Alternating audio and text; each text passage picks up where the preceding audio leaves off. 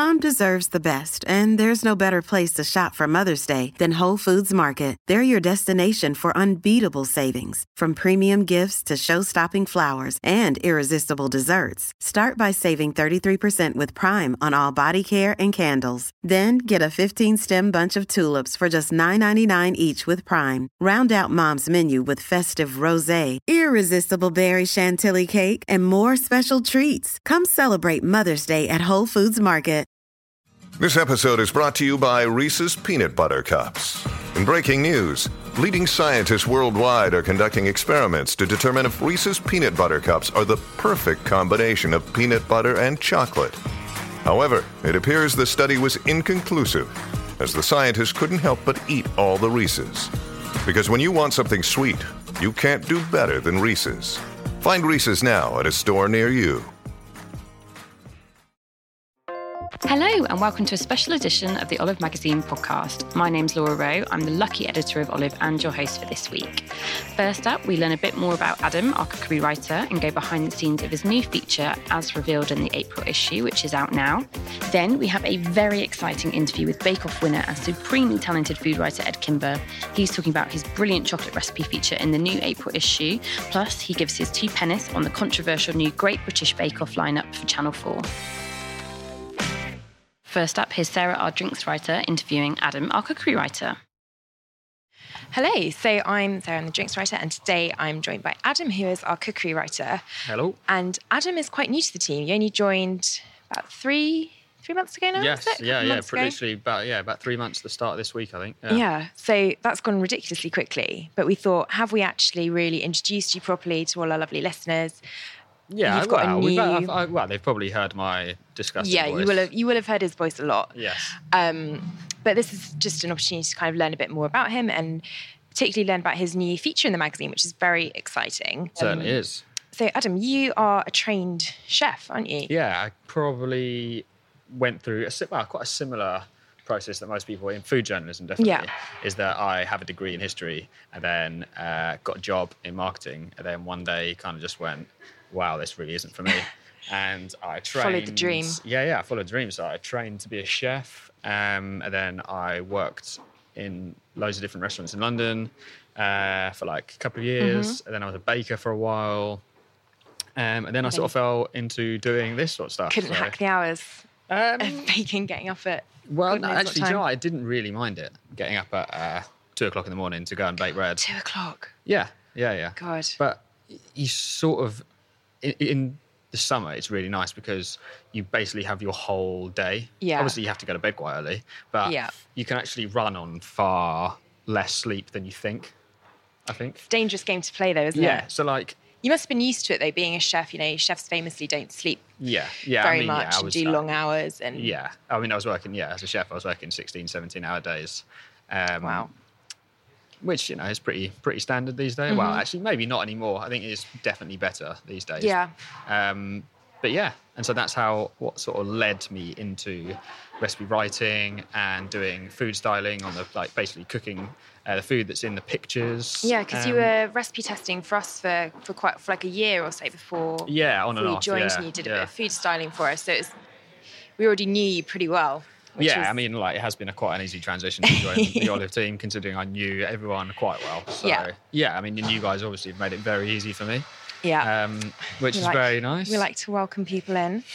So, as part of you joining, we've now got this new feature in the magazine, which is called Test Kitchen Secrets. And we thought, given your background, given your kind of chefy background, we thought it'd be really interesting to kind of look a bit more at those kind of techniques and things, trickier recipes that people might need a bit more guidance through or might not know so much about. Yeah, so I think it's about developing a recipe almost. It's about how some recipes that we write, it's quite a simple process to actually work through the recipe. Mm-hmm. So it might be, you know, if you're making like a pasta sauce, you know, like chop an onion, chop a clove of garlic, tin of tomatoes, like, you know, sort of what you know the process is. But I think these are quite interesting because it's maybe me having a little bit less knowledge on what I'm making and having to really do some research, test it a few times, and also that then...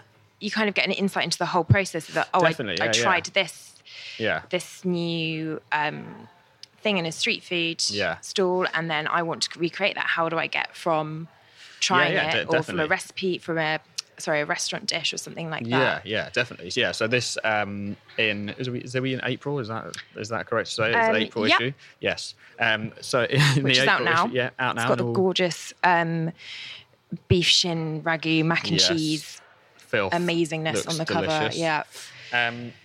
So I decided to try and make these street food from China called Sheng Jianbo, which are like a bigger soup dumpling. You might have heard of xiaolongbao, which are little soup dumplings, which are just steamed and available. Like they're quite a like a really restaurant-y thing to go out and eat. Like you only ever go and eat them in a restaurant, whereas these are like real street food. Like you get. See, I hadn't heard of these at all. When you said soup dumplings, I just imagined your normal dumplings in a soup rather than what they actually are. Yeah. So they are like a normal dumpling in a wrapper, but there is liquid inside. So that was actually one of the learning curves of how to do it. It was like how do they get the soup inside of the dumpling? Yeah. And they basically, you make a stock, and then you turn that into a jelly, and then you mix that through your filling, and then as it heats up, that then liquefies and is put in your lovely pleated little dumpling wrapper, so that when you bite into it, it has soup in it, oozing everywhere. Yeah. It's definitely not a like delicate thing to eat. You definitely end up with it running down your chin. But they taste incredible. They are very good, and like it's for me, it's a really cool thing to do because it's like the whole premise is like me and us, to be honest, like the food team and everyone, if, like they want me to cook something, like how do you do that, or like it's a really satisfying way to cook for me because I'm learning and it's like completely new things which I might have never cooked before, and also for people to cook at home that might have been like, I'm not trying that because that looks like a complete pain in the bum. Actually, when you break it down and someone like me does all the hard work for you, well, not that much. But so we like to say, hey Adam, can you make this for us? Yeah, write pretty a much. Recipe for this, and it just magically happens. There is actually a box in the office where people write things down on bits of paper, and then put it, and I will go through it at the end of the week, and just go. No, I'm only joking. It's a really satisfying thing for me to do. I really thoroughly enjoy the process of starting from something of like, that looks like I'd love to make that. How do you do it? Then I might make it once, then have to like tweak it and do things to it. And so, how long do you think it took you to get to nail this first? This one took me at least 4 attempts, I say. Wow. Okay.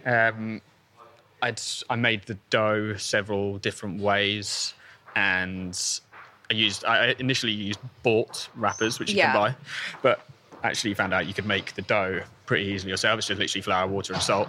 And then rolling it out, and that was sort of a nice process to do. And makes it feel a bit more special if you've done the whole process. Yeah, and considering how easy it is, it's like it's not a massive added process or anything. It's pretty simple. So amazing. Yeah, and also we often as recipe writers just get to write a recipe, but actually to be able to write about a recipe as well as writing a recipe is really cool, and actually gives like. Definitely. It gives a bit more insight into it. So Adam's got, there's a lovely long intro written by Adam kind of explaining where the ideas come from, where you can try them yourself. And then it goes into the recipe. So you do get a real insight into the technique or the new food style or whatever it might be doing. Yeah, it's great. So this is going to be a regular monthly Yes, every month. thing. Every month, yeah. So what can we look forward to in the May issue? In the May issue, I'm making roti canai, which is a Malaysian flatbread with like a thin chickpea curry, which is usually served for breakfast. And it's absolutely delicious. People might recognise it as similar to like a paratha sort of style bread. Okay. But it's, sort of it's a real cool technique where you basically you make the dough as thin as possible by stretching it. You oil your work surface and then stretch it, but you'll see it all once it comes out. But yeah, it's a really, really cool thing to learn. And then after that, I'm home smoking a brisket. So how to turn your like normal charcoal barbecue at home into like a low and slow smoker. Oh, amazing. So like we're used to just chucking burgers and sausages on. Yeah. And having like, you know, using it as like real fiery, quick heat. But actually you can temper that and use that like to low and slow and use smoking chips and lump wood and things like that. To make that really delicious barbecue food achievable. Yeah, it's definitely, I mean, you just have to wake up a bit earlier, I think, and get it on because like the brisket takes... You know. Well, if you're used to getting up 2 o'clock in the morning, then it's... Yeah, but I have to say I'm going to bed a bit later these days. But yeah, so and then after that... And you've done a cured... Is it a cured mackerel? Oh, yeah, completely. I completely just skipped that out. So yeah, actually in May, that is the cured mackerel. So yeah, it's like taking a sort of... This one was slightly easier for me because it's a bit of a chefy technique of like a quick cure. Okay. So, which actually is quite trendy at the moment, or it has been for a while, of like taking a delicate piece of fish and curing it for only like an hour. So like salt and sugar and some like spices, and then just spicing it for an hour or so. So how long would you normally cure if it's like a more robust? Well, if you're looking at grab ducks or one of those sort of cured salmon, you're looking at least 24 hours on with the salt and sugar on, potentially 40 hours, potentially 3 days for some of them. This is just a really quick, easy. Yeah, it's just 1 hour, and then using a blowtorch to crisp up the skin, serve with a nice, very. Well, if the opportunity arose, who wouldn't want to use a blowtorch? Serve with a nice little fennel and blood orange salad. Delicious. I bet that's perfect for dinner party. I bet it looks really beautiful, really impressive, but actually... Well, the thing is, because you could cure it like the day before, wash all the salt and sugar off, and then just keep it in the fridge, ready, keep it like uncovered so it's nice and dry, and then just blowtorch it ready for whenever you want to sit down and eat. And then salad, just chop up some stuff. Amazing. And you can see Adam kind of developing all these recipes on his Instagram. Yeah, and also on Pinterest. On Pinterest, we're putting together some boards where there's a few like little shots on the page where it's like explaining, or like maybe like slightly more technical little insight shots of like how to pleat the dumplings in this one.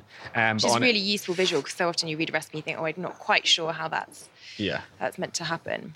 Yeah, so and on a Pinterest board, we'll have a lot more of the shots that are taken during the day when I cook it, and a bit more insight into the picture-wise into that. Fantastic. So follow us on Instagram at Olive Magazine, and obviously all of Adam's lovely recipes will be on olivemagazine.com. Yeah, definitely. Brilliant. Looking forward to it. Yeah, well, thanks for the chat. Thank you to Sarah and to Adam, and make sure you check out his Test Kitchen Secrets feature in every issue from now on. Next up, we have an extra long interview with the lovely Edd Kimber. Here he is with Olive Food Director Janine. Hi everyone, I'm here today with Edd Kimber, food writer and winner of BBC Bake Off, the first edition. Very long time ago now. Welcome to the podcast, Thank Ed. you very much. So we were just talking about the fact that you won Bake Off, 7 years ago now? Yeah, back in 2010, so getting on for 7 years, yeah. And at that point, I believe that it wasn't such a phenomenon, the whole baking thing. No, I always say that at the time, baking was at the start of its revival. So I don't think Bake Off is necessarily completely responsible for it, but it definitely helped push it even further. So if you look at, I was kind of obsessed with American baking at the time, and Americans were loving baking like on a massive scale at that point. Yeah. And we were kind of just looking to that going, okay, we should do that too. And then Bake Off, they tried to sell that show for years before. Really? Nobody wanted it. They tried to sell it to everybody. Yeah. But what happened is then someone at the BBC went, oh, actually, baking does look like it might be having a bit of a moment. Yeah. So took a chance on it. And then here in the UK, Bake Off pushed it way further. Yeah. You know, baking became a national obsession again. So it was interesting to see. But why do you think that is then? Why do you think people suddenly, I mean, was it that they were looking for that kind of taste of home, or? I think a little bit. I think also at the time, it's hard to remember now a little bit, but we were in the middle of a depression, and people didn't have as much money. And so I used to say that baking was a small, affordable luxury. Yeah. And it gave you that sense of nostalgia, and it was a very easy, cheap thing to do. So I think that played a little bit, but also we are a nation of people who love sweet things. We love cake, we love baking. Yeah. Think about where I grew up, every little village would have its own little bakery. That's true. And we just kind of lost that love a little bit. Yeah. But I think it was very natural that we came back to baking. Did you? Is baking something that you learned from your family, or? Yeah, it's quite cliched, really.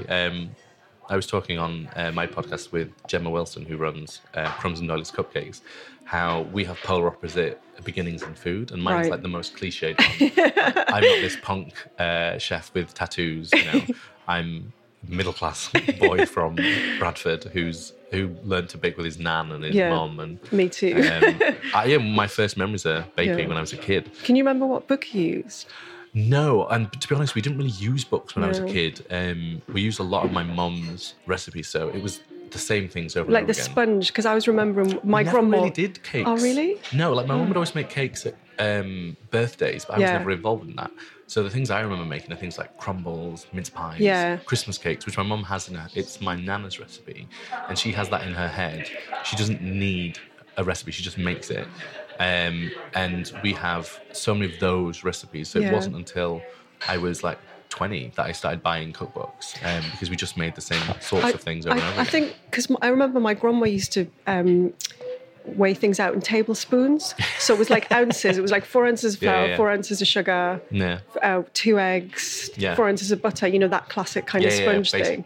And we used to, I always remember we had the GBBO cookbook, which I think you can still get now. I now have a copy of the GBBO book, but it's really good. Yeah, the one we Often they use Marge for everything. Of course, but the GBBO book started in the war, so it makes sense.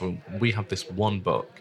I think it was made by I think it was Yorkshire TV, or it would be ITV now, but it was when ITV was still localised versions. Yeah. And they put out this book, something called like the Country Farmhouse Kitchen or something. Kitchen, yeah, and you can buy it on Amazon for like a penny. Yeah. There's hundreds and hundreds of thousands of them.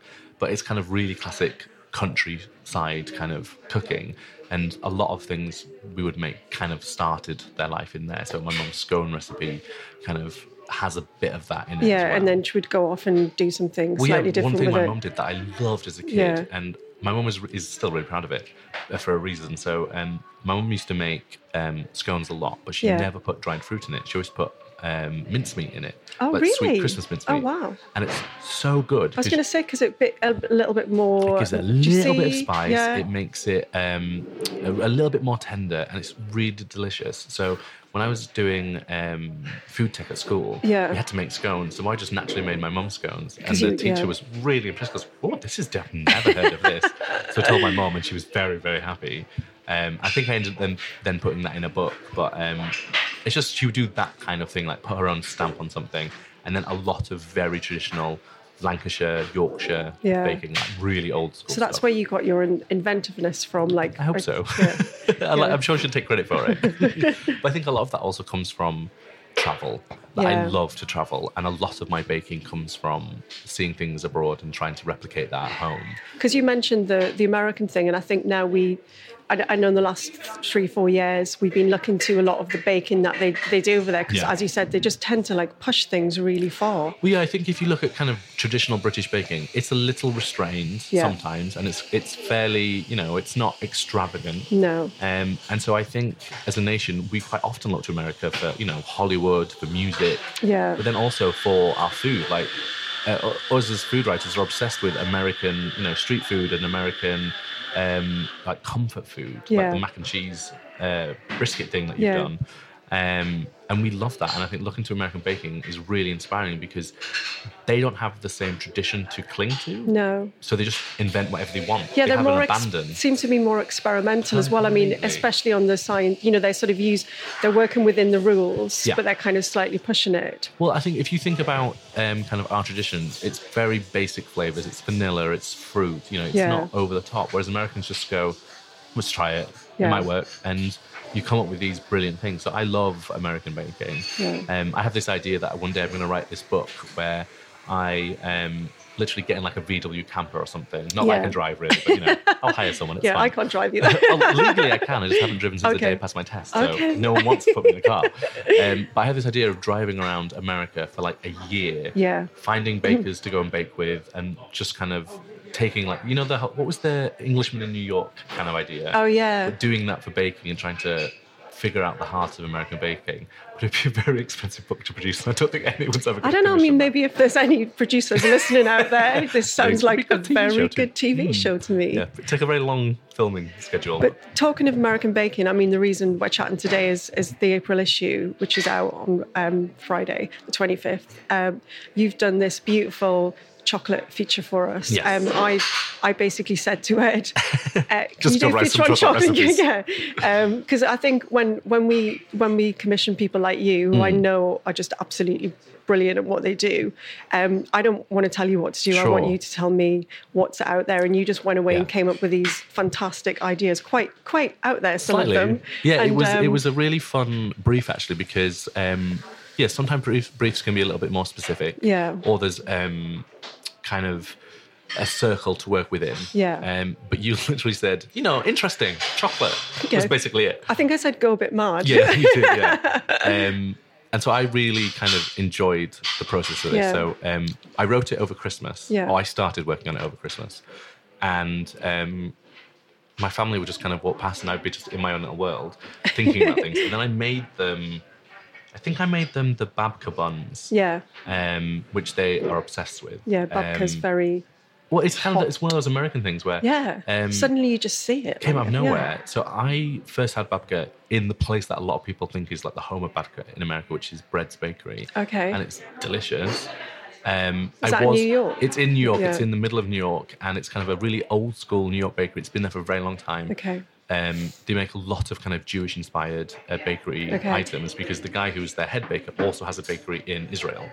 It's not called the same thing, but it's a lot of the same items. Right, okay. And so he takes a lot of Jewish influence and then kind of puts a slight American spin on them. But the babka became huge about like 2 years ago. Every magazine in America would write about it. Every magazine here put a babka-inspired thing in.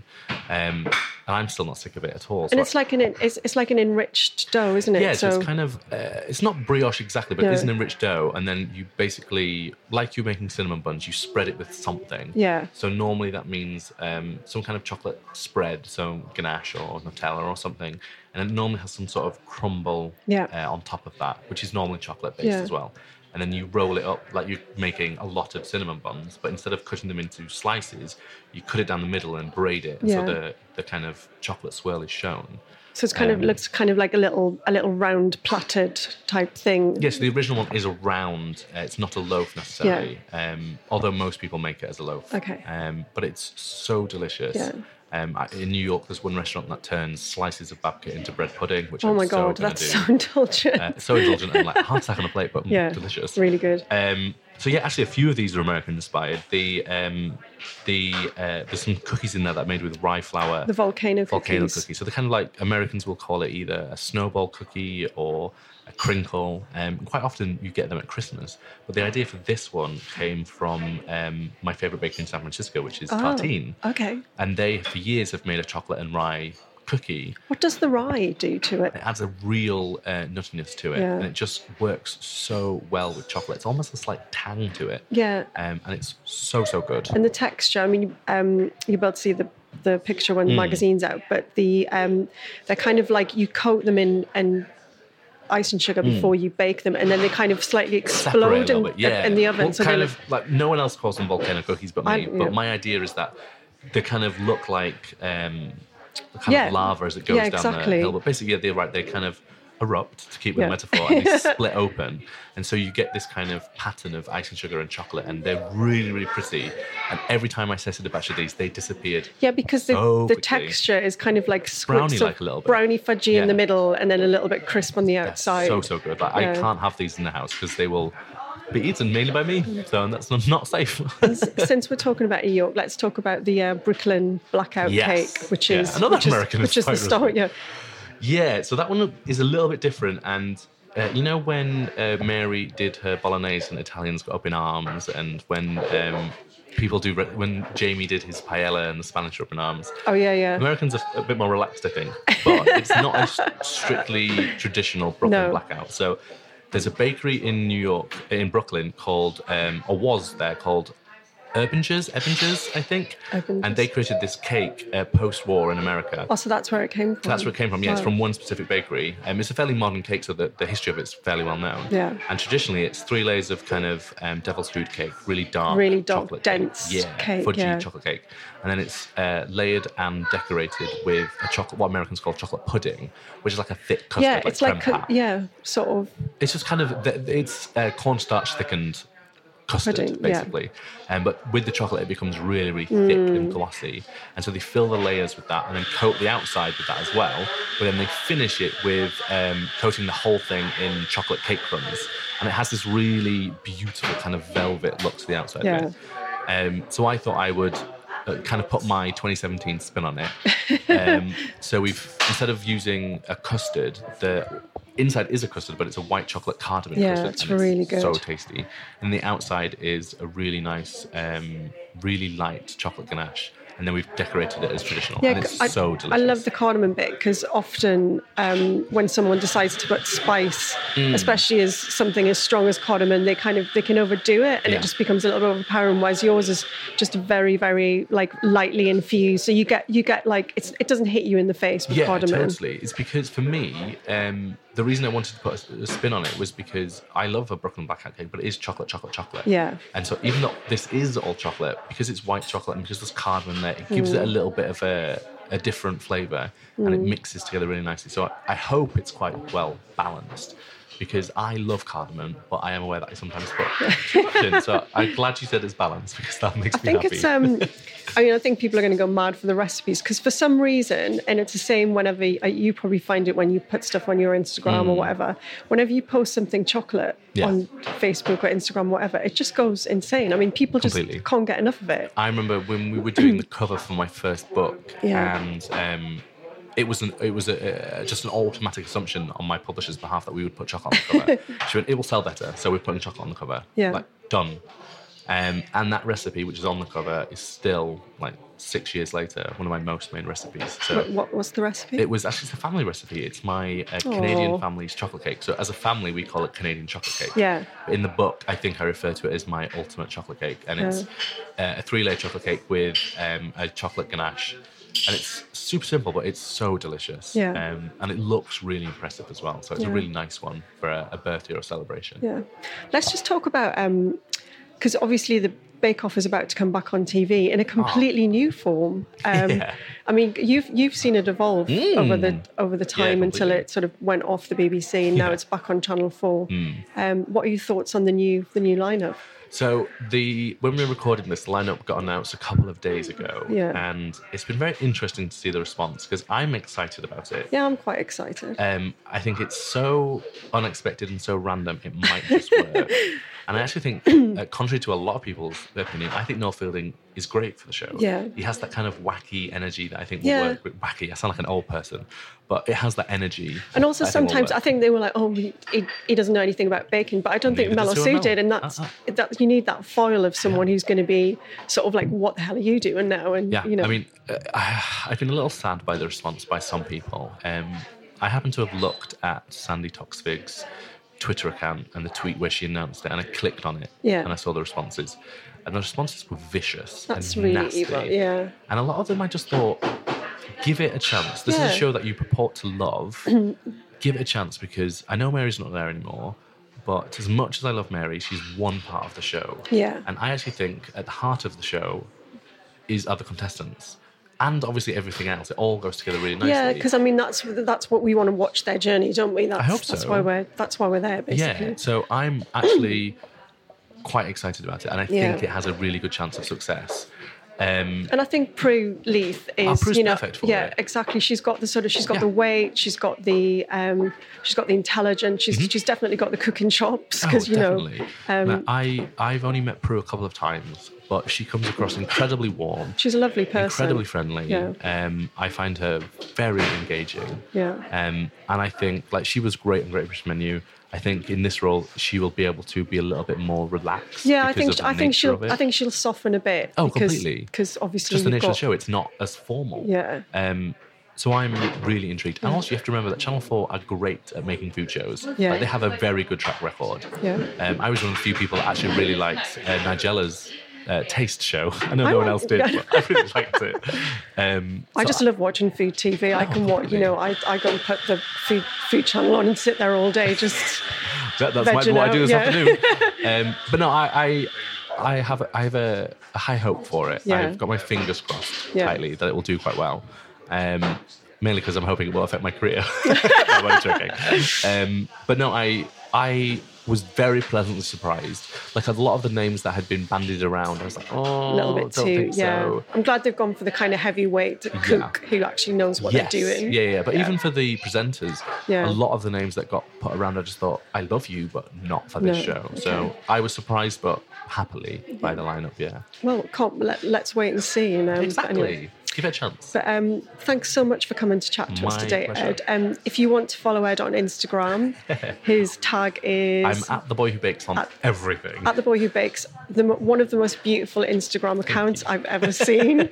I'm in the process of encouraging Ed to go and have a photographic career of his own based on his Instagram account. Hopefully. Because it's so good. What are you up to next? What's next for this year? So I am hopefully just about to start work on my next book. Brilliant. Dependent on a couple of things. I am continuing with my podcast, which is Stir the Pot. Yeah. Actually, by the time this comes out, an episode with my mum will have come out. Oh my God. For Mother's Day. Go listen to that then. And we did cry a little bit in it, so it's quite sweet. I'm doing a lot of freelance writing. I'm teaching a lot this year, and I'll be at every food festival in the country this year, it feels like. But yeah, same old really. But brilliant. Plugging away. Well, that sounds like an exciting year. Well, thanks very much for coming, Ed. And you can find Ed's gorgeous chocolate recipes in our April issue, which is out one of my favourite issues, one of my favourite features, so do try it. One of your favourite magazines. Thanks a lot, Ed. Thanks very much. Thank you to Ed and thank you to Janine. Remember, you can read Ed's brilliant recipes in the new issue of Olive out now, and you can check out his recipes on olivemagazine.com. Thank you for listening to the Olive Magazine podcast. Remember to review and rate us on iTunes. It takes seconds. And to buy the new issue of Olive now. That will take you a lot longer to read, I promise. It's jam-packed full of goodies. Happy listening, happy reading, happy eating, happy drinking, happy cooking, and we'll see you next week.